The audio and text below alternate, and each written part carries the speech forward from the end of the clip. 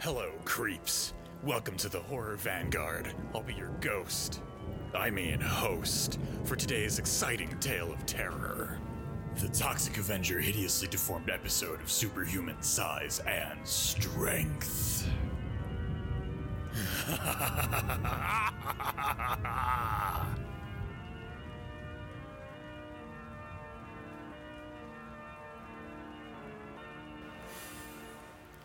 Dear listeners, co-ghost and producer Ash here.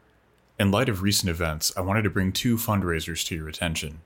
Former musical guests of Horror Vanguard, The Ableist, have released a brand new t-shirt design. All proceeds from sales of this t-shirt are going to on-the-ground relief efforts in Palestine. One of my favorite musical acts, Hellgazer, released a new track on May 22nd in celebration of World Goth Day. All proceeds from the track are also going to on-the-ground relief efforts in Palestine. Check out these two bands, support some great musical artists, and a good cause while you're at it. I return you to our show. Hello everyone, and welcome to the 140th episode of Horror Vanguard. I am one of your co-ghosts, my name is Ash, and I am joined, as always, by... Hey, it's John. Otherwise known as the Licorice Guy. Happy to be here. Yes, the man, the myth, the legend, John, aka the Licorice Guy. How are you doing today? It's such an honor to have you here in the HV Crypt on our show. Thank you for coming on. Long time, first time here. Long time fan, first time caller. No, what? I've been on the show for a while. I'm doing okay. I am. That COVID vaccine has got some pretty brutal side effects for me anyway. So I am not in peak fighting form, but very excited to be here. Very excited to be talking about maybe one of the last great auteurs of 20th century cinema in our episode today. And I unironically believe this to be true. Ooh, okay. Well, that's gonna get interesting. Yeah, we'll have to have like a Rob Zombie, Lloyd Kaufman, like cage fight one day. But all jokes about auteur theory aside, today we're going to be talking about possibly the film that put trauma on the map, The Toxic Avenger. But before we do that, a quick word from our sponsors. This program is made possible by contributions from listeners like you. Go to patreon.com/horrorvanguard and get access to bonus episodes and other exclusive content. Thank you for listening and stay spooky. It's not wolves, it's wolfing. For 20,000 years was 10 times your fucking Christian era.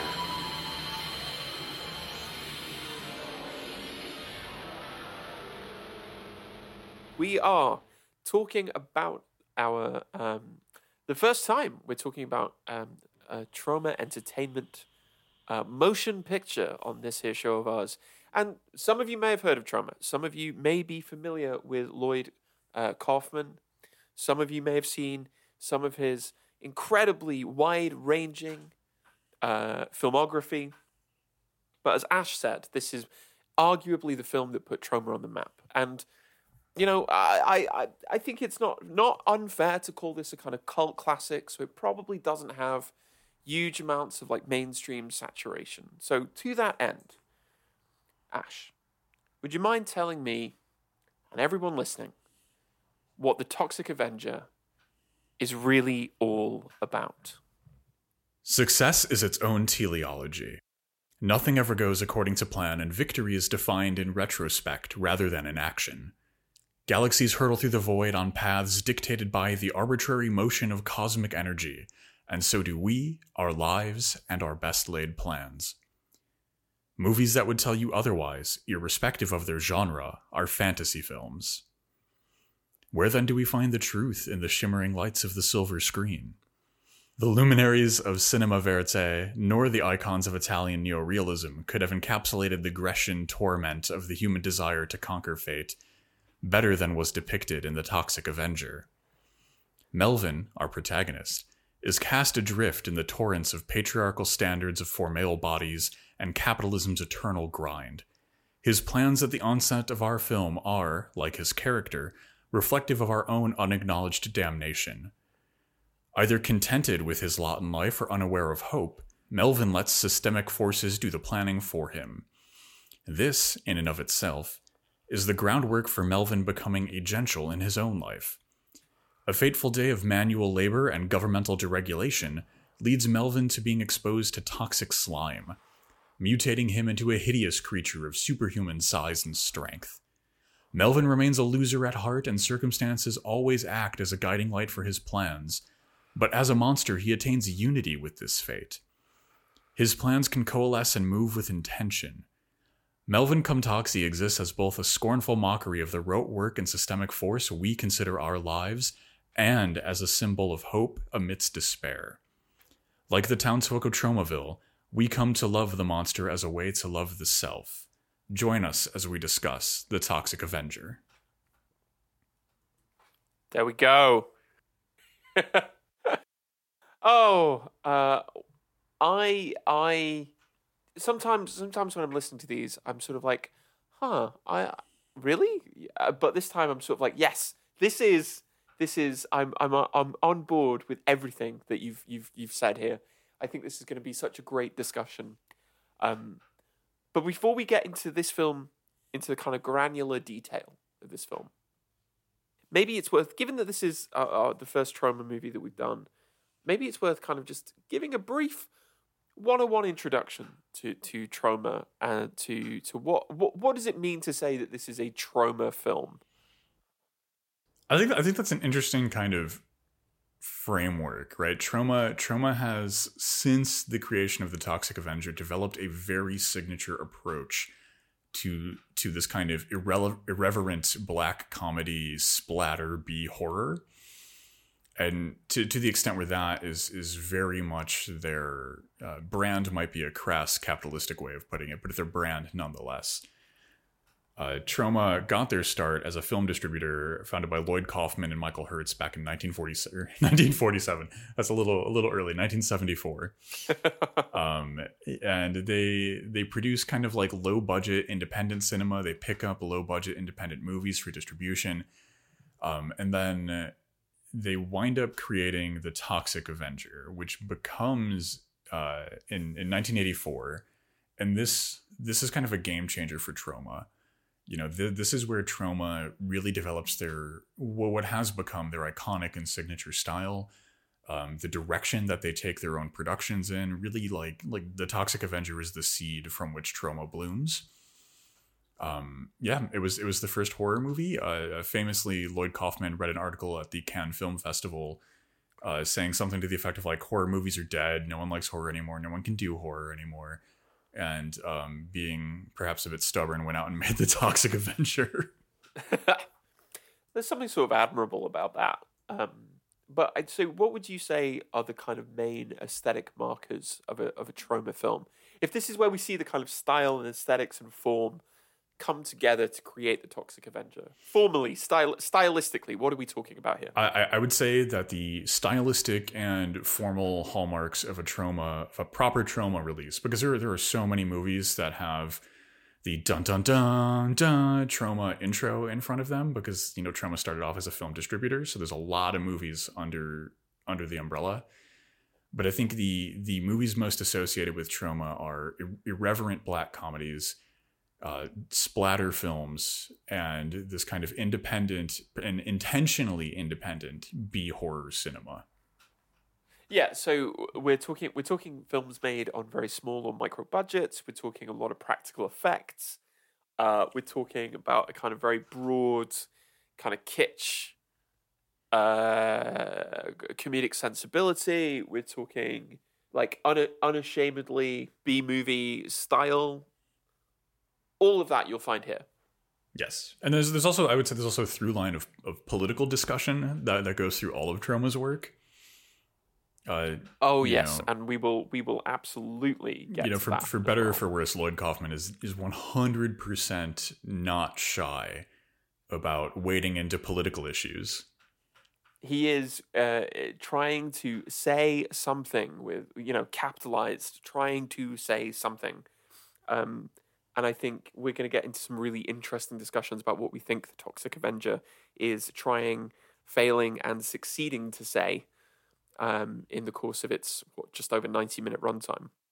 So I think this is a good point then to pivot into the formalism zone, and hopefully I can make that sound really cool in post, and then do a little Twilight Zone music on top of that. Yeah. I see what you're doing. Okay, thank you. Is it acceptable? I think it's a great idea. Perfect. Yes, absolutely. It is. There, in a way, this is kind of like a. It's kind of like a. It seems almost like a prototype of other later films. So I think Kaufman's been incredibly influential. It's sort of surreal when you think about like who's worked with Kaufman or who's been in a Troma movie. If you look up some of the famous names which have been in it, but I'm like a lot of the stylistic choices, a lot of the editing choices, seem very kind of embryonic in the Toxic Avenger, right? It seems like this is it's the beginnings of a style that will later develop into something else, right? Oh yeah. Like, as I was saying, like the Toxic Avenger rather. Toxie as a name didn't exist yet when this movie came out. It was just a monster. Humble beginnings. But this is definitely the seed of that grows the rest of Troma, right? Like you don't get to Poultrygeist without the Toxic Avenger. And yeah, I think a lot like people talk about the Roger Corman like school of cinema and how many like just kind of like legendary, artistic, well-respected, award-studded filmmakers either cut their teeth or worked with Roger Corman at some point. And I think that maybe not to such a star-studded extent, but Troma and Lloyd Kaufman has very much the same vibe. We've got like Kevin Costner, Michael J. White, James Gunn, Trey Parker and Matt Stone. It's just a lot of people who've become incredibly successful and incredibly famous doing early work in and with Troma. Mm-hmm. Yeah, absolutely. And I like that it has a kind of deliberately DIY, like lo-fi, almost kind of punk aesthetic, where it's like this is clearly like, who do we know? Who do we know Oh, yeah. that can let us have a car that we can drive off a cliff? Who do we know who can help us find somewhere that's got a sauna or a steam room? And I sort of really respect that. Just the willingness to be like, okay, we've got $75,000 and a whole lot of red corn syrup. Let's make a movie. Yes, I really, really like that stuff. Like this DIY, almost punk ethos is some of my favorite stuff in Troma. These movies, like the Troma titles that really carry the weight of that name to me, have always kind of felt like these really like crass punk zines that are turned into movies. It almost has that kind of energy where it's like I'm watching like just like a punk zine come to life. Yeah, exactly. It tends to be that there's a kind of stylization, and I think it's particularly in the performances. I know we're going to get into the acting performances in more detail, but you can totally see that in this, right? We're not talking about naturalist filmmaking, because we're also talking about a guy who gets mutated into a superhero through an exposure to green goo. So like naturalism and the kind of like I think a really good point of comparison is A24. Like when you're watching right? You know when you're watching an A24 movie, right? A24 back down. You just got that's one hell of a comparison. I love that. But I think in contemporary horror cinema, they're probably the ones who are closest to having an identifiable aesthetic sensibility, right? You know what their films look like, and I think the same is true of Troma. Troma did it first, obviously.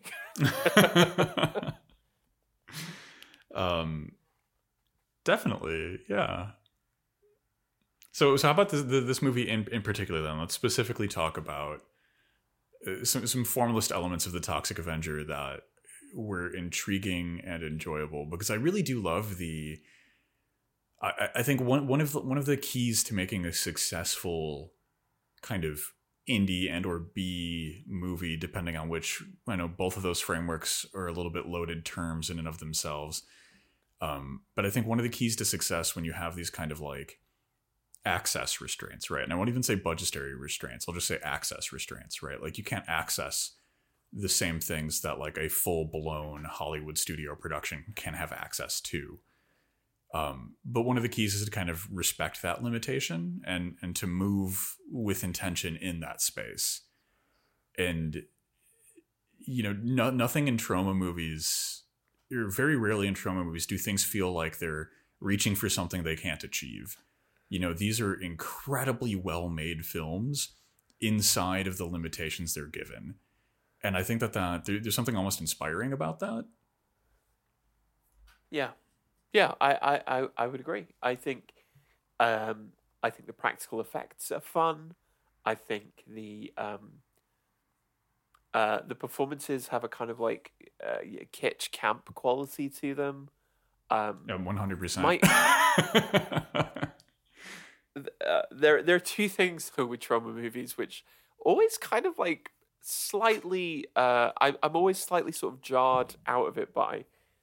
One, which is the sound mixing, which is not great, but that's fine. And the other is, I know this might seem like a really strange detail, but transitions in editing exist. They're a thing. We've known about them for a while, but a Troma movie will just go, no, we're in a different place now. Come on, you gotta keep up. You gotta keep up. We're on the move. And I think if you haven't watched many Troma movies, that will be a little bit kind of on a level that you may not be consciously aware of. It will take you a little while to adjust to that. See, what about you? What do you think? I like that though. I like that in the same way that I like a bad mixtape made by a punk band on a 4-track recorder. And yeah, exactly. It sounds, it's like garage rock, you know, it's got this kind of like dirty quality to it, but that makes it more endearing, that makes me feel closer to the art in a way. And not in a way where it's clearly, you know, because there are certain garage rock bands that have become extremely successful, but they want to keep the ethos. But you wind up in the situation where like, you're in a multi-million-dollar recording studio that you're then trying to make sound like, you know, the basement of your apartment or something. Yeah, exactly. But this is like almost the other way, where like irrespective of how successful Troma has become in terms of their independent releases, you know, like they keep moving within this kind of like B-horror independent. You know, I'll use the word punk again, even though like, I don't know, it's I'm spinning the wheel of loaded terms today. But you know, they keep moving within that space, and I really like that. It adds a fun, like it's fun to me that I can see the boom mics in Troma movies. Exactly. Or like you can 100% tell when they had to do ADR or something. Oh yeah, there is quite a bit of ADR in this. Whenever Toxie speaks. Yeah, because they decided to dub his voice with a different actor. You gotta, but like I love it though, because it's just very clearly like Toxie will turn to face away from the camera and then begin speaking. And I'm like, this is just perfect. It's the perfect solution for like, you know, like doing anything else would look bad or be really hard. So we'll just have him face whoever he's speaking to. And we'll hide it. I feel like the phrase "we'll hide it in the edit" was said quite a lot on the set. I do. Yeah, we'll edit around it. It's fine. It's fine. But generally, I think it's really fun. I think it's really fun. It's obvious that a lot of the people who are on camera are just like, you know, people who were around, and you know, they were like, oh, we need people to fill this shot. But a lot of them are super super funny. A lot of the background characters, and I was just thinking to myself watching it. I was like, if I saw this film like when I was 16 or 17, I would burningly want to be a horror movie director. Like, that's what I think about this movie.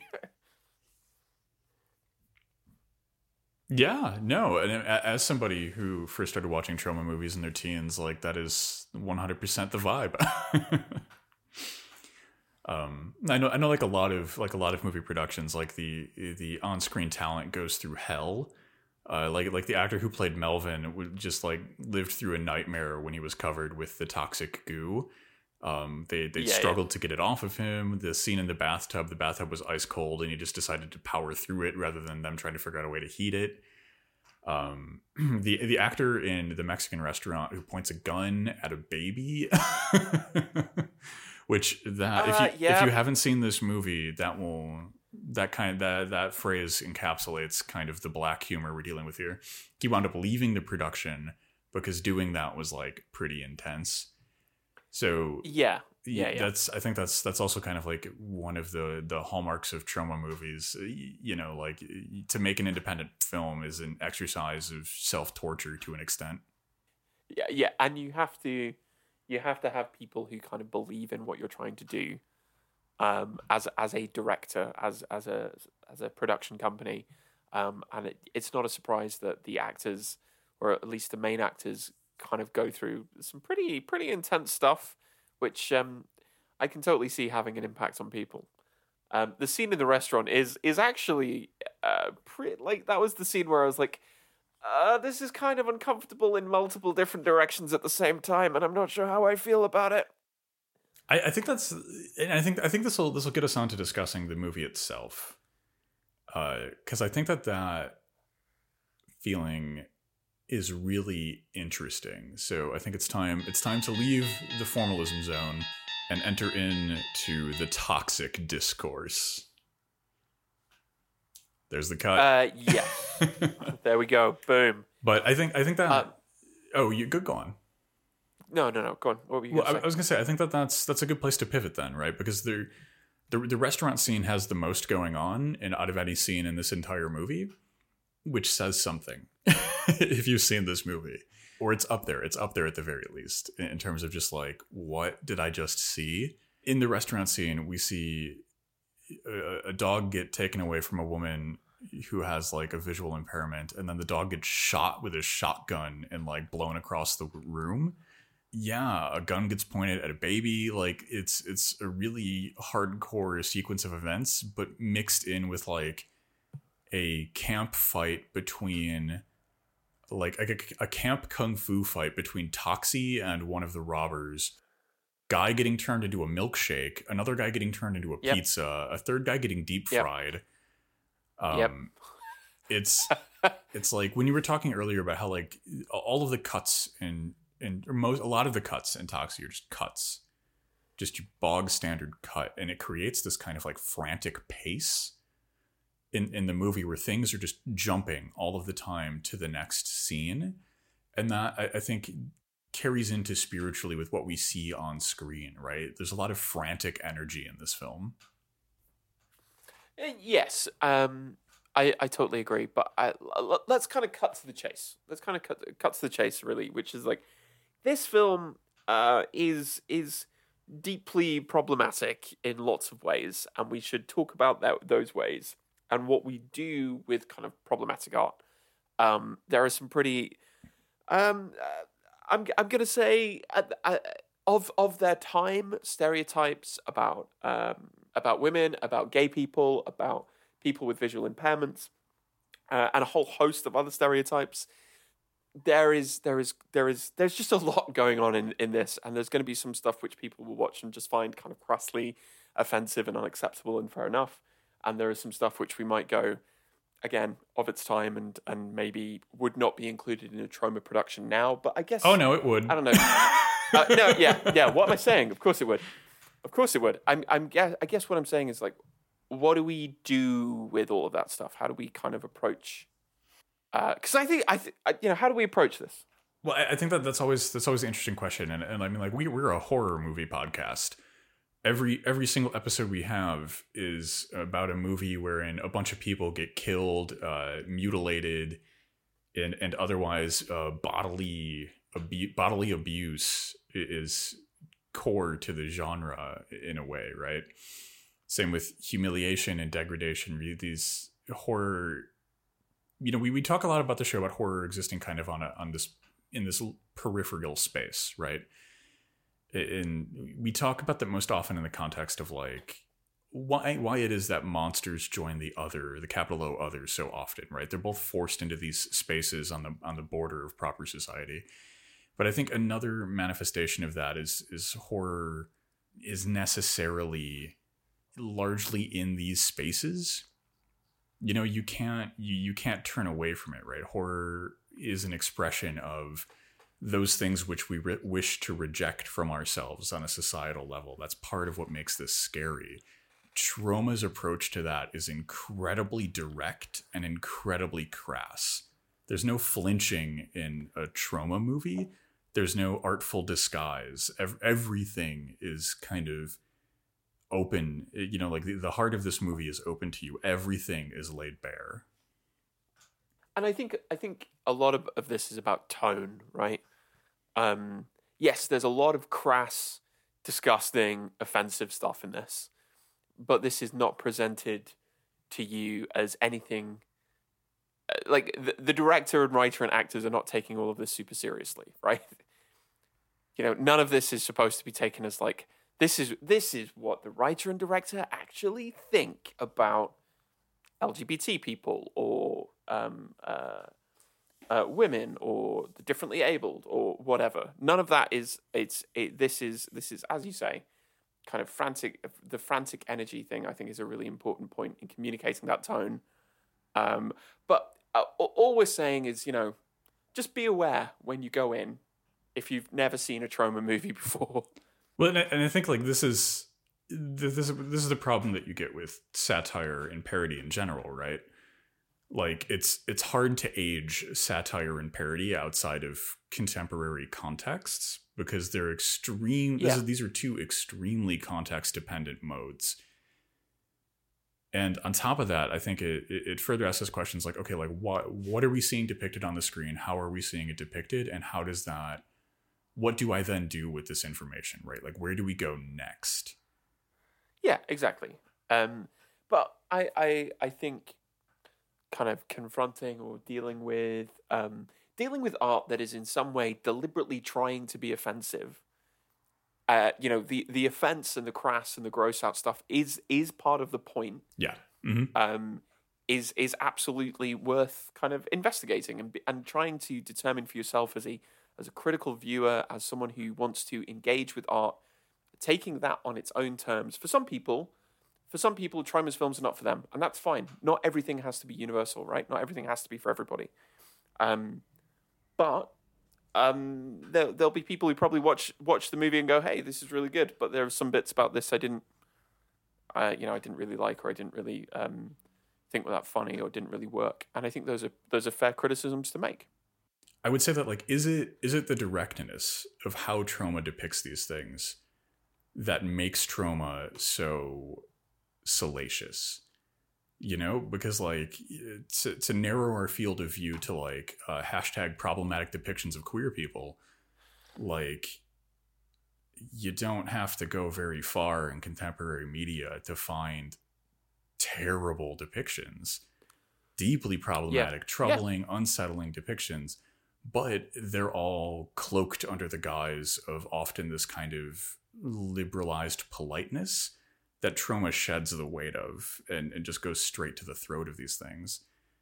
And I would say that a lot of the things that are troubling in a Troma movie are these condensed, reflected parodies of what we see in media more broadly. Yeah, because this is the position of outsider art, right? Yes. Or low budget, or kind of this DIY kind of filmmaking is always to comment. These are satires, and they're not just satires of particular setups; they're satires of film culture more generally. So, I actually think that's a really important point in trying to kind of get across why stuff like Troma is not only shouldn't be kind of done away with, but it's actually really worth defending.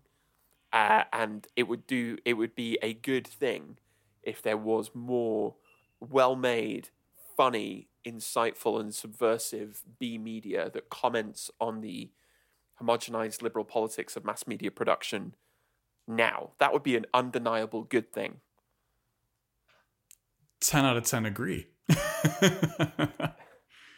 And I think this is what, I think we've said something similar to this before on the show, and no doubt we'll say it again, given the fact that we are a dedicated horror movie podcast.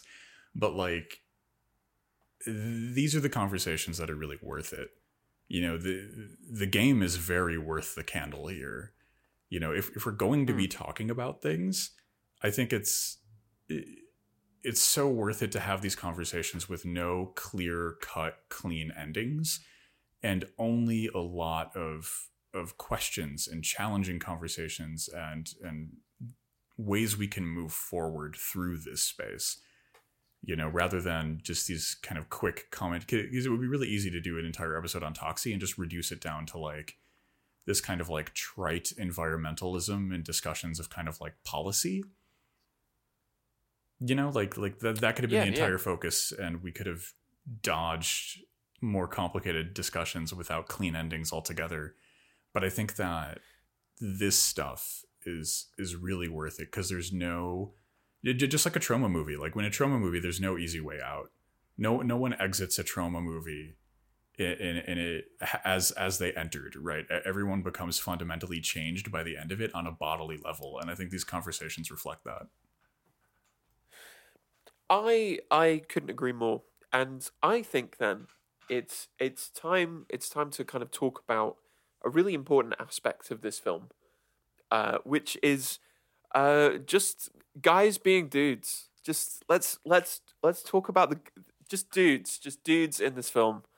Let's talk about how this film thinks and constructs masculinity.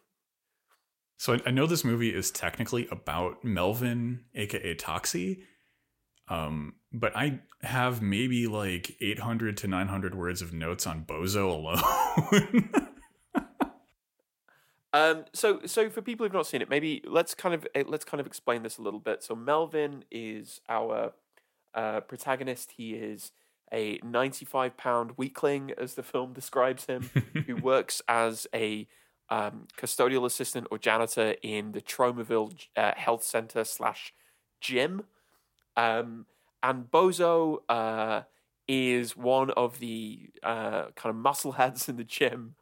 And how would you describe the two? How would you describe Bozo in relation to Melvin? So I would describe them herein and as such.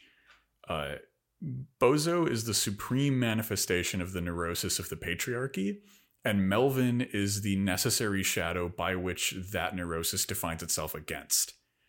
Melvin is everything that is unacceptable to kind of this pure manifestation of patriarchal masculinity, and Bozo is attempting to embody that pure manifestation.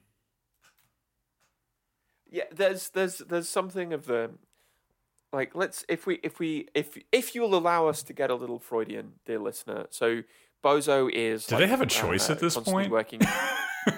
You really don't. Not with a trauma movie.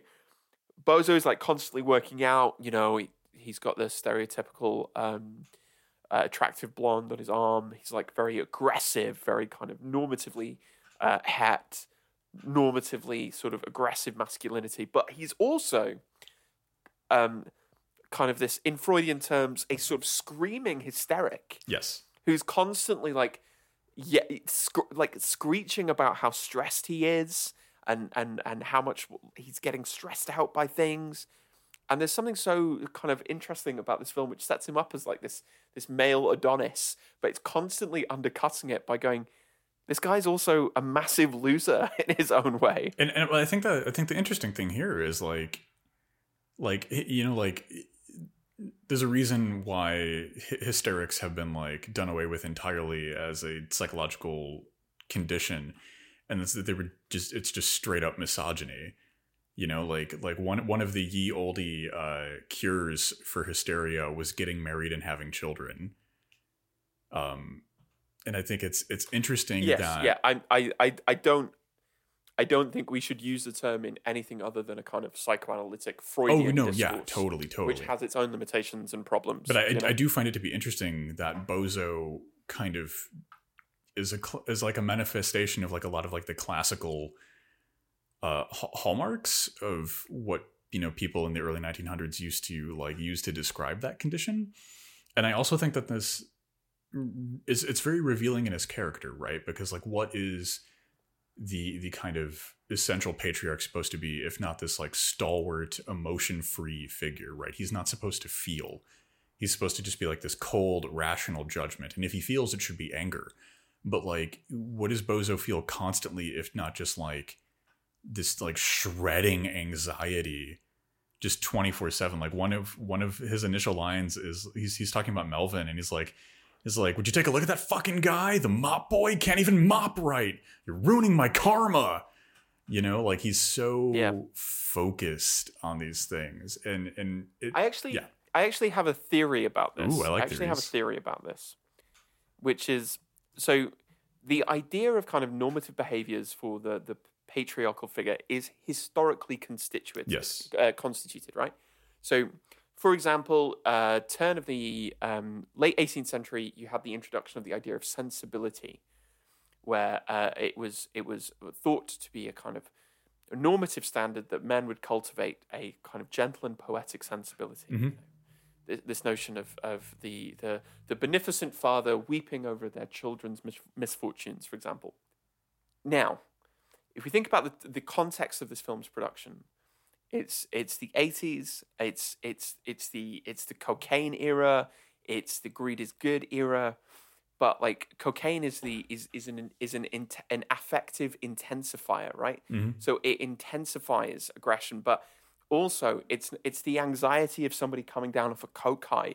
It's like the anxiety of being found out, of losing everything in the great kind of capitalist gamble that you've been encouraged to take on not just an economic level, but on an emotional and on the level of kind of phenomenology, right? So he's the kind of like undershadow of you know, Gordon Gekko, right? He's the kind of dark reflection. You've got you know, the Wall Street guys are making movies about making so much money over in New York, but here in New Jersey, which is quite obviously where we're set, you have the kind of coked out come down where everything is tinged with this horrifying, sweaty anxiety about what you could lose. And I think that focus on what could be lost is really interesting, because like, what is Melvin's character if not everything Bozo is afraid of having about himself? Right, Melvin is physically weak. Melvin is tricked into wearing a tutu, which is, you know, classically very effeminate clothing. Melvin also can't get laid. Melvin has a shitty day job. You know, his boss just runs him through all the time, and so we have like the pure embodiment of everything that Bozo is afraid of in Melvin. Absolutely. And then of course, we have the introduction of a third point in this antagonistic relationship, which is the Toxic Avenger, Toxie themselves. After Melvin is tricked into wearing the tutu, and it falls through a window into a vat of green goo, toxic waste that is being driven by two guys who have pulled over outside of the gym just so they can rail some absolutely enormous lines of coke. Yes, just doing Scarface levels of cocaine right there. Yeah. So how do we think of that antagonism when we see the third point of Toxie? Because Toxie as a kind of masculine figure, there's some very interesting kind of normatively heterosexual masculine figure. There's some very interesting discourse happening there. So I think Toxie is incredibly interesting if we're going to continue this discussion, right? Because we have Bozo as kind of Bozo's the patriarchal ego, right? He is incredibly fragile and incredibly violent in order to sustain himself, and all of that violence is directed at pushing out the things that he refuses to have as part of his character. You know, like he is incredibly violent to everything he is othered, because he, as you know, the ego of the patriarch, he needs to get rid of that stuff, right? Melvin is all of that stuff. He's all of that unacknowledged presence, right? Being physically weak. because like, Bozo is a tough guy who works out, but surely there are dudes that are stronger because there is always a dude that is stronger, but like Bozo could never confront that reality, right? And when Melvin becomes Toxie, Melvin ceases to exist. And Melvin becomes, interestingly, as you said, more masculine, right? Melvin becomes taller, stronger, more capable, more assertive. He gets all of these things that are traditionally coded into masculinity. But what I find interesting about Melvin is the process he has to go through with this involves him kind of embracing in the weirdest way ever, because he embraces this by being dissolved in radioactive waste. But like he has to embrace the Melvin that is like clad in a tutu to go through this change, right? Like he has to, like almost like a butterfly, right? He must dissolve in the chrysalis that is this bathtub before reemerging as this more complete version of himself, right? He has to integrate. And he never sheds the tutu, right? Like he never puts on like a commando outfit or something. It becomes part of his new identity. Absolutely. The anima and the animus become one in the whole being that is the Toxic Avenger. And I think that one of the interesting things for that, and this is, of course, not without its problems, right? It's not without its questions. But I think that this is an exploration of a way forward for an expression of masculinity that is resistant to and somehow opposed to, like the ultimate patriarchal manifestation that is Bozo, right? Like in a way, Toxie is refusing to be a man. Actually, I have a theory about this. Fire away. Because I agree with you on a lot, but I think I disagree with you on the conclusion. So what is the toxic waste? Toxic waste is literally the degrading byproduct of the operations of industrial capitalism, right? That's what he falls into. Mm-hmm. He falls into capitalist production. He is transformed, right?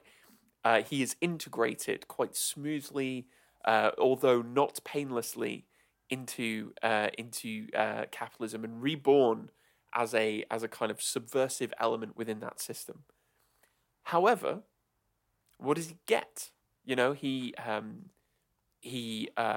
gets a partner. They have their own prototypical nuclear family. Mm-hmm. They even move in together. So if you have Melvin, who is kind of like exiled from any kind of heterosexuality, as sort of being seen as kind of completely sexless or kind of cut off from that. And you have Bozo, who is this kind of coke-fueled, very sexually aggressive, enjoys in a pretty explicitly sexual way running children over with a car. We'll get into the crash discourse in a second. We'll get into that. Then the Toxic Avenger is kind of like the middle point, right? It's a model of patriarchal heterosexuality that is like, well, you'll settle down and you'll have your own. You might be changed by the process, but allow yourself. If you are integrated into the system, you can become. You'll have your own little house in the toxic waste dump with your supportive partner. You'll start your own prototypical nuclear family that will be defended by the community in which you live. So there's some super interesting discourse happening here. Yeah, and that's the stuff, that's what I was hinting towards when I said that this is kind of incomplete, right? Because, like, that's a huge part of Toxie's character is becoming this kind of, like, agonized mockery of, like, white picket fence suburban America. Like, everything about it is, like, it's the picture of Dorian Gray for American society in a way, right? Like, it's living in a dump. It's fueled by nuclear waste.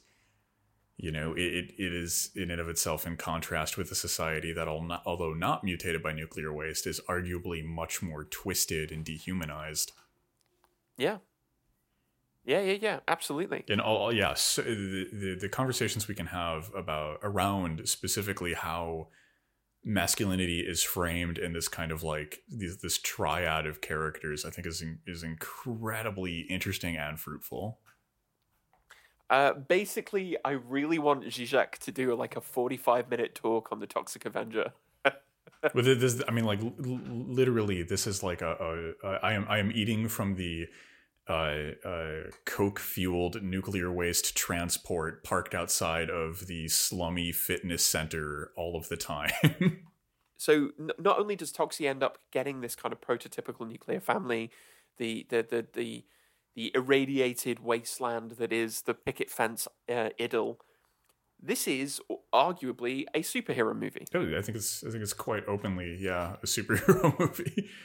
And I guess we have not made any secret of our, I'm just going to say, mild critiques of the Disney hegemony over popular cultural imagination, of the sprawling morass that is the MCU. I'm just wondering, what are your thoughts on this as a superhero movie in contrast to the superhero movies that we get now? Ooh. I wasn't expecting this question. I really, really like this question.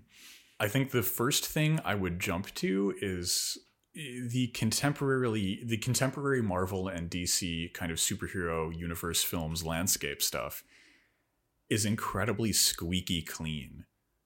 You know, the majority of deaths that we see on screen are noble sacrifices for some higher purpose, right? People die in the course of saving a world, or they die as the tragic motivator to spur our heroes forward, you know? And the deaths are largely clean and bloodless and free of agony, and in place of suffering, they're given just tremendous emotional weight. In Toxie, everything is disgusting and painful. You know, Toxie's existence is disgusting pain, you know, kind of made manifest, right? Like he's just covered in burns and mutations. And I think that for me is really interesting. I don't know, that's where I went to first. What about you? Well, I also think, yes, I agree with you. And I also think that this is a very low-level kind of superheroics, right? This is not a film made by the DOD. This is not about, like, world-famous celebrities saving the entirety of all existence everywhere all the time, who are super shiny and slick. This is mundane. This is integrated into a specific locale and community. This is one person who has been through something hideously painful, being driven by a kind of like, as a scientist figure says, by a basic kind of instinct to confront evil. So yeah, my hot take is that this is the kind of superhero film that we should have more of. No, I completely agree. So one of the things about trauma movies that I really like is that they're inherently deeply complicated. You know, like I was saying this earlier in the episode, but there's no easy way out of a trauma movie. You know, once you enter into the space, like, weird stuff is going to happen, and you're going to have to deal with whatever happens by the end of the film. And there's this perverse sanitization that comes with a lot of contemporary AAA studio superhero films, where it winds up being just blah. I don't know, like, there's something very uncomfortable about seeing all these different versions of Elon Musk defeat people who were wounded by society, right? Like, I keep thinking about the newest set of Spider-Man movies, where, like, in the first movie, the bad guy is literally a bunch of construction workers who lost their jobs because Elon Musk bought whatever they were working on and then fired them all. And then the bad guys in the second Spider-Man movie are a bunch of Elon Musk's employees who are trying to start a union. And it's just that's so, I'd rather have this big sloppy mess that's complicated and #problematic over these really, like, sparkling clean depictions of, like, this sterilized capitalistic ideal. Yeah. And also, kind of further to that point, I think, like, superhero stories are principally intended for kids. It's a story that deals in very simple, dramatic tropes bold, symbolic gestures. They're principally designed to be entertainment for young people and children. And in my opinion, huge amounts of this movie is a cartoon for kids. Oh yeah. It's less gory, more gross.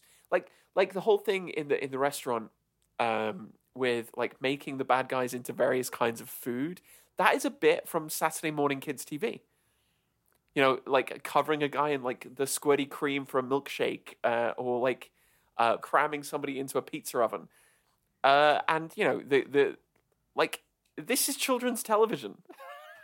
I don't think and there's something. I don't think I could have crafted a take hotter than The Toxic Avenger is a children's like Sunday morning cartoon show. Even though they did go on to make a children's Sunday morning cartoon show based on The Toxic Avenger, so you are historically correct. There you go. Like I was thinking of the fight, but it's literally got the 60s era like kapow sound effects when you punch somebody. Oh, I loved those old, like, when they're doing the kung fu fight and they have, like, the old sword sound effects and stuff. That was just Shwing. chef's kiss. I loved that stuff. And I think, like, the only thing I would say to that is, like, I think what has happened to kind of superheroes as kind of a story element, right, is really sad. You know, because there are some amazing superhero comics out there that tell very, I think, nuanced and interesting and complicated stories for adults, not for children at all. And I think arguably entirely because of their financial success, what we're stuck with is this kind of watered down, kind of, I don't know, essentially propaganda. Yeah, absolutely. Absolutely. That strips out a lot of the kind of messy complexity of something like The Toxic Avenger, right? Right, and that's real. There's a realism to Toxie that could never exist in a Zack Snyder superhero movie. Okay, that's the hottest take of this episode so far. Come at me. Where's my Alan Moore's The Toxic Avenger? Give me the ultimate problematic but deeply interesting and discursively rich superhero comic theoretically possible. Yeah, exactly. I mean, this is a superhero film. It is a kids' cartoon, but it is also a psychoanalytically rich black comedy horror movie at the same time.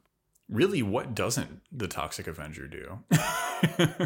besides let us be easy.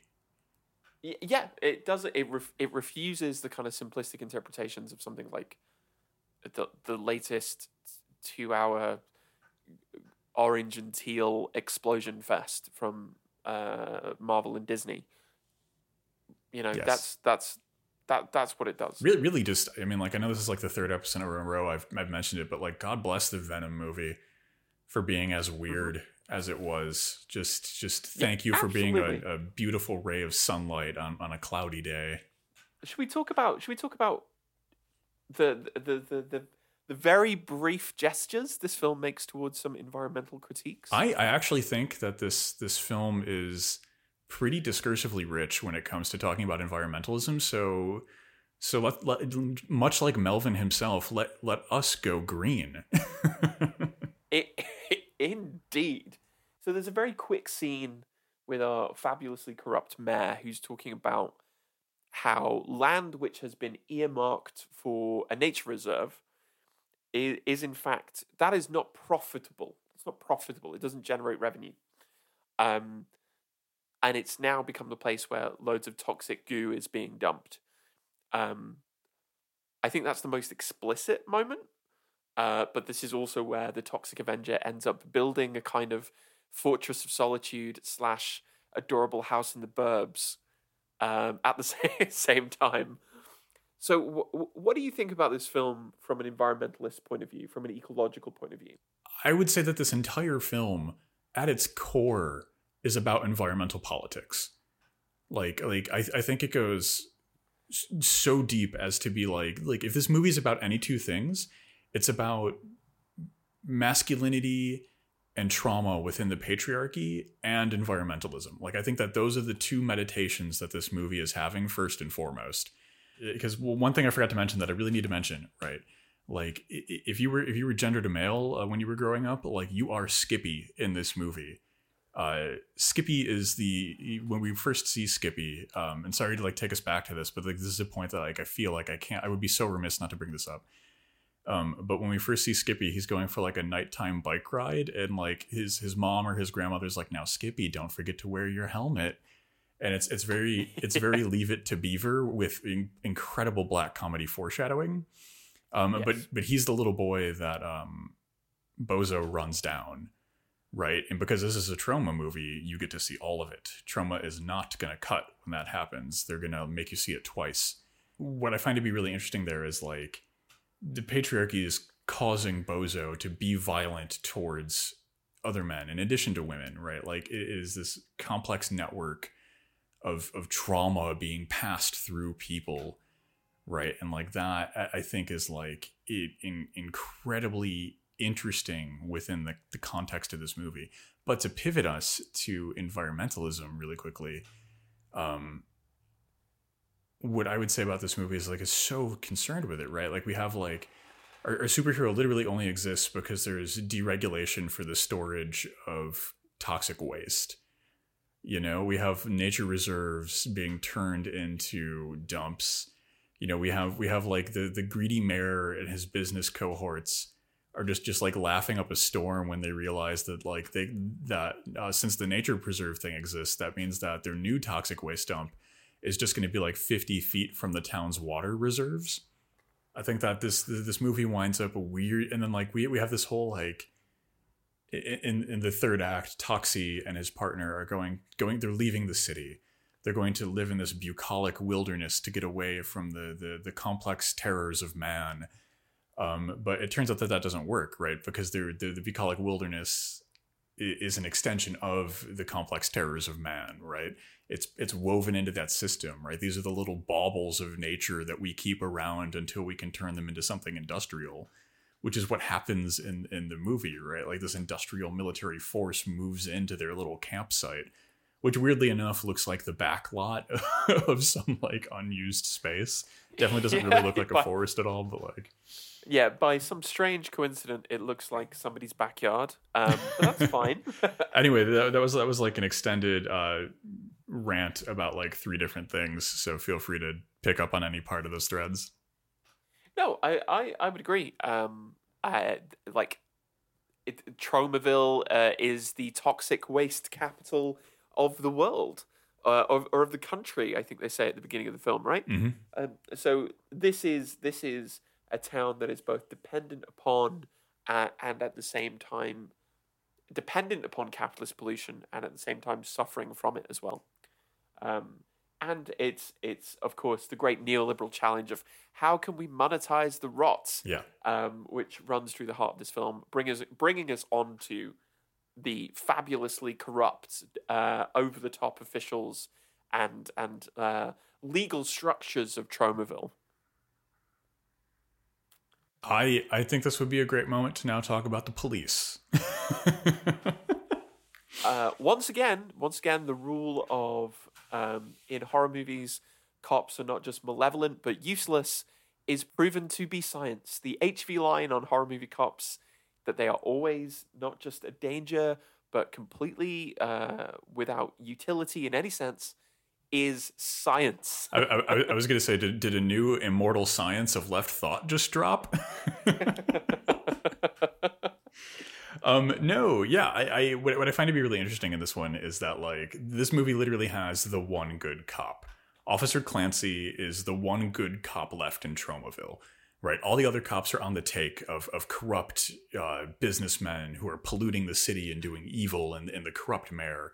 The police chief is literally a Nazi, right? Like yes, he barely hides his German accent. He's always like Achtung and like doing Nazi salutes, right? So he's as evil as you could possibly get, and also really reflective of policing in general. But what I found to be really interesting is that like even though this town has one good cop, it's useless because the problem is systemic. The one good cop literally accomplishes 0 things throughout the entire movie besides getting beat up a couple times.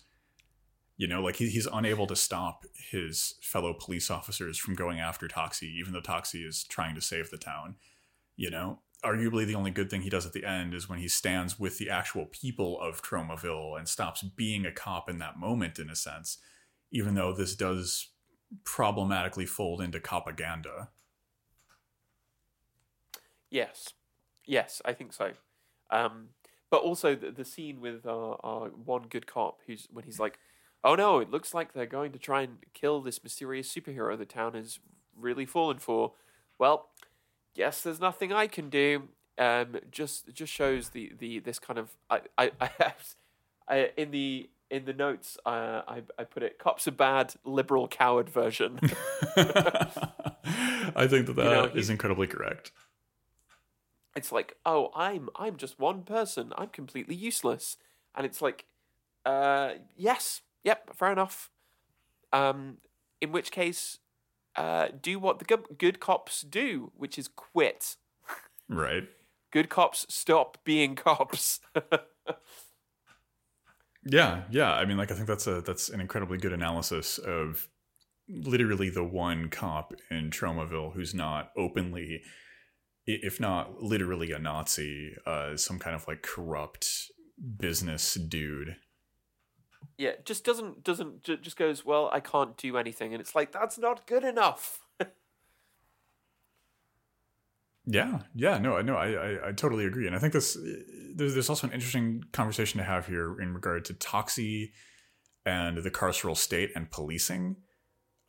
Yes, yeah, because a lot of Toxie's quote unquote heroics just wind up filling the jail cells. They even say that, right? Yes. Oh, he's caught so many criminals. The jail, we can't keep locking these people up. Yes, exactly. You know, and like, I think this is kind of a limitation on the cultural imaginary space of the superhero in general. I don't think this is actually about Toxie. I think this is a limitation to how we see superheroes, right? Because pretty much every single superhero and every single superhero movie and most superhero comics, they're just kind of extensions of the police force. Except for they have like space stations and they can fly around, but at the end of the day, they're still just arresting people. Yeah. You know, like, it's not an actual consideration of what crime, quote unquote crime, is and how it happens and how it comes into society. It's just kind of, you know, policing. And so we get that with Toxie as well. Toxie still exists in kind of this space, which again, I think problematizes in interesting ways our conversations on masculinity earlier. If at the end of the day, what is Toxie than a cop? Yeah. And that's kind of the problem, right? It's not something that is escapable. This idea of like, what's the relationship between the superhero and law enforcement? The fist of the carceral state. The two go very closely together. And I think Toxie in a way just underscores the fact that we have this one good cop who literally refuses to do anything. You could make the argument that this is an example of the idea that institutionalized law enforcement is a complete non-starter, and that it's Toxie that is a kind of proto figure of like community self-defense. But I don't know if I 100% buy that, but I think there is that reading that you could kind of try and draw out the text. Well, I think that for me, a lot of this is less about finding the concrete correct takes and more about creating new venues of discussion and opening up people to new ideas and new thought. And if we want to talk about Toxie as community self-defense, I think that is an interesting space, or like superheroes in general as a manifestation of community self-defense and why they don't do that, you know, and why they rarely start to exist in those space. Like the Luke Cage show, I think can offer up a pretty interesting conversation in that regard. But like, I think that it opens a door for very interesting conversations. Yeah, absolutely. But speaking of interesting conversations, can I ask you about your opinions of Former United States President Richard Nixon. Yes, so we didn't want to spoil anything, but I have been doing a lot of conjuring and necromancy, and today joining us on the pod, straight from the darkest, coldest depths of hell, Richard Nixon. Everyone, Richard Nixon. So Richard Nixon has a cameo. Why are we talking about Richard Nixon? Yeah, Richard Nixon has a cameo in The Toxic Avenger, and that's when the Toxic Avenger steps on a copy of Six Crises and lets it sink into the toxic waste-filled mud in the dump. It's this actually a really interesting series of shots in the movie where like Toxie is kind of like stomping his way home through the dump, and it's very interesting and monstrous. And we get these shots of just like boiling over toxic waste and just this refuse of industrial society. And then one of those shots is just a copy of Nixon's flagship book getting stepped on into this waste. Okay. So if you don't know, the book in question is Six Crises. It was written in the 60s by Richard Nixon. It was written as a kind of response to Kennedy's book, Profiles in Courage. That was what gave Kennedy a big boost to his public profile. And it was Mamie Eisenhower who suggested that Nixon write the book as a way of boosting his public profile. The six crises refer to six kind of high-stakes, stressful political situations that Nixon had been in. The very first one in Six Crises is the Alger Hiss controversy, which is all about Nixon serving on the House Un-American Activities Committee back in the late 1940s, I think. What a dickhead. So the very fact that it's this book that gets stomped into the mud by the corrosive power of toxic goo, I am still trying to unpack in my mind what it means that Six Crises by Richard Nixon is the book that they chose.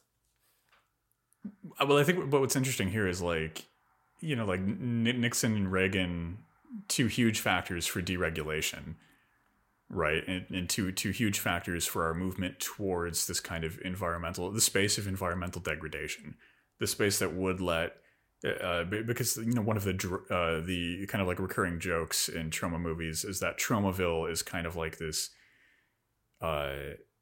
hideous reflection of white picket fence America. You know, like if white picket fence America is supposed to be a bucolic space where everyone is happy and hardworking and has bootstrap ethics and all that stuff, Traumaville is the dark reality of that, where everything is rotting away, everyone's losing their minds, everything is terrible. But I do like the persistent critique of Richard Nixon here. And I mean, I think if even on the most surface level, the correct thing to do with a copy of Six Crises is stomp it into the mud. So, and of course, it was Nixon who set up the EPA, the Environmental Protection Agency, in 1970.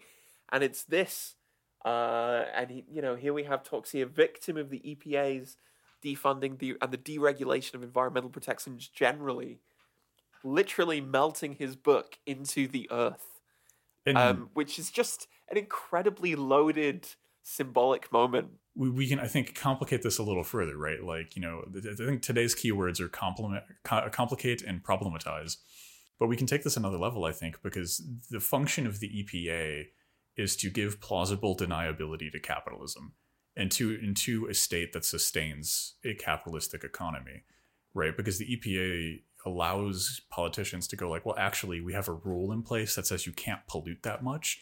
You broke that rule, so we're going to give you an inconsequential fine.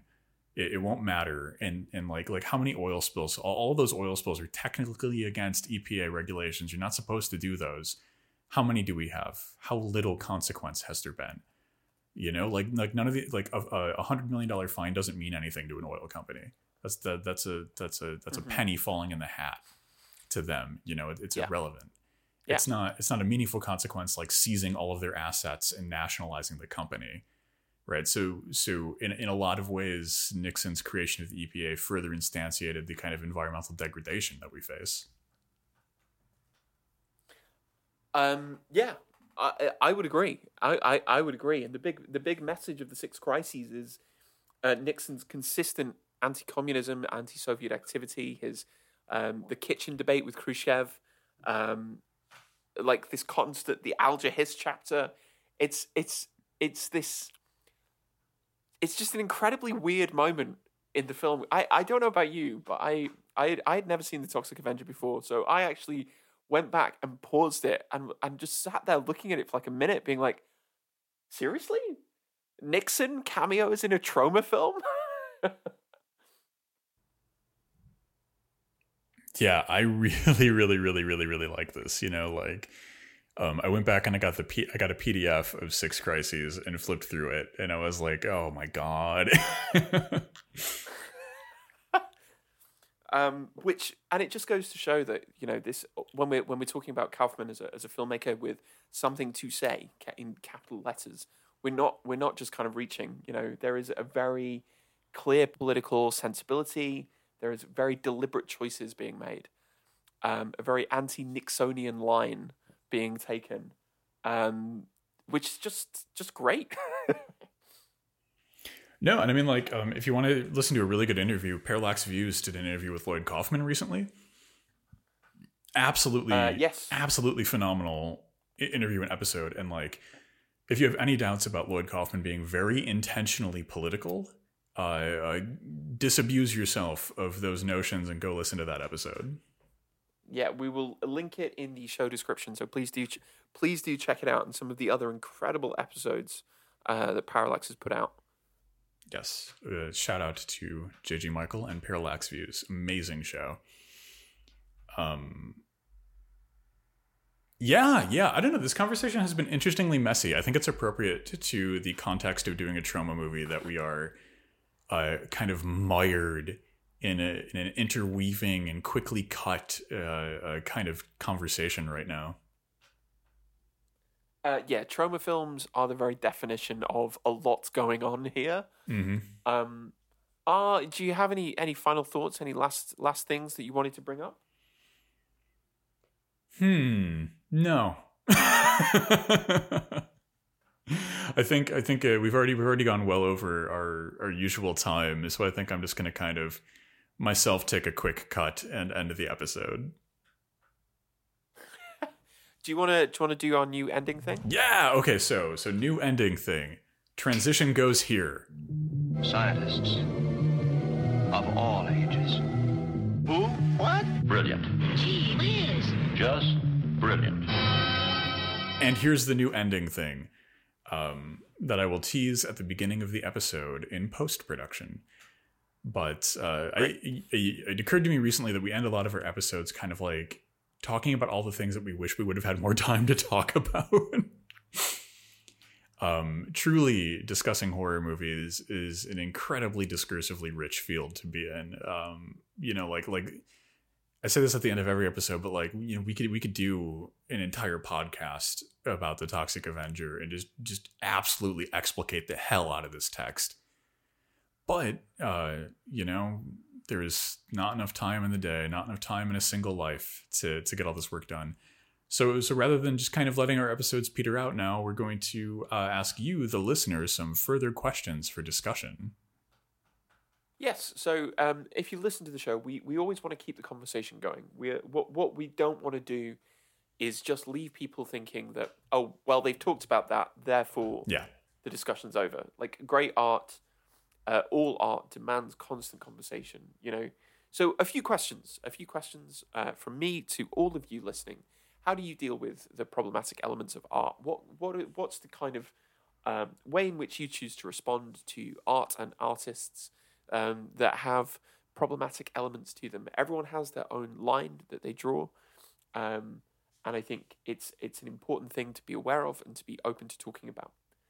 And secondly, a slightly controversial take, but is this the only good superhero film? Bold question. I will ask of you, dear listeners, the following 2 questions. How do we situate the independent production of this film within a greater material analysis of the text of this film?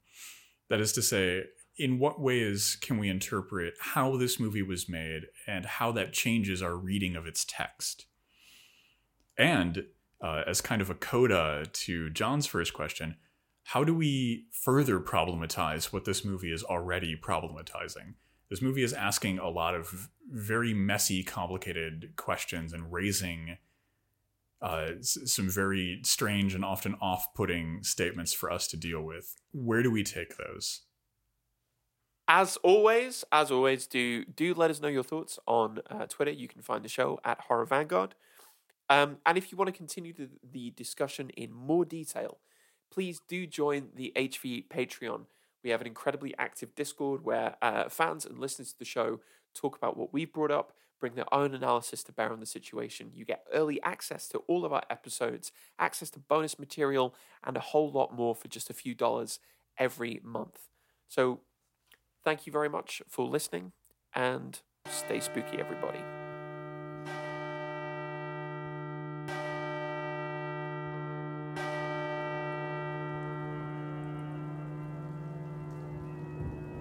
Thanks for tuning in, creeps. And remember, stay spooky.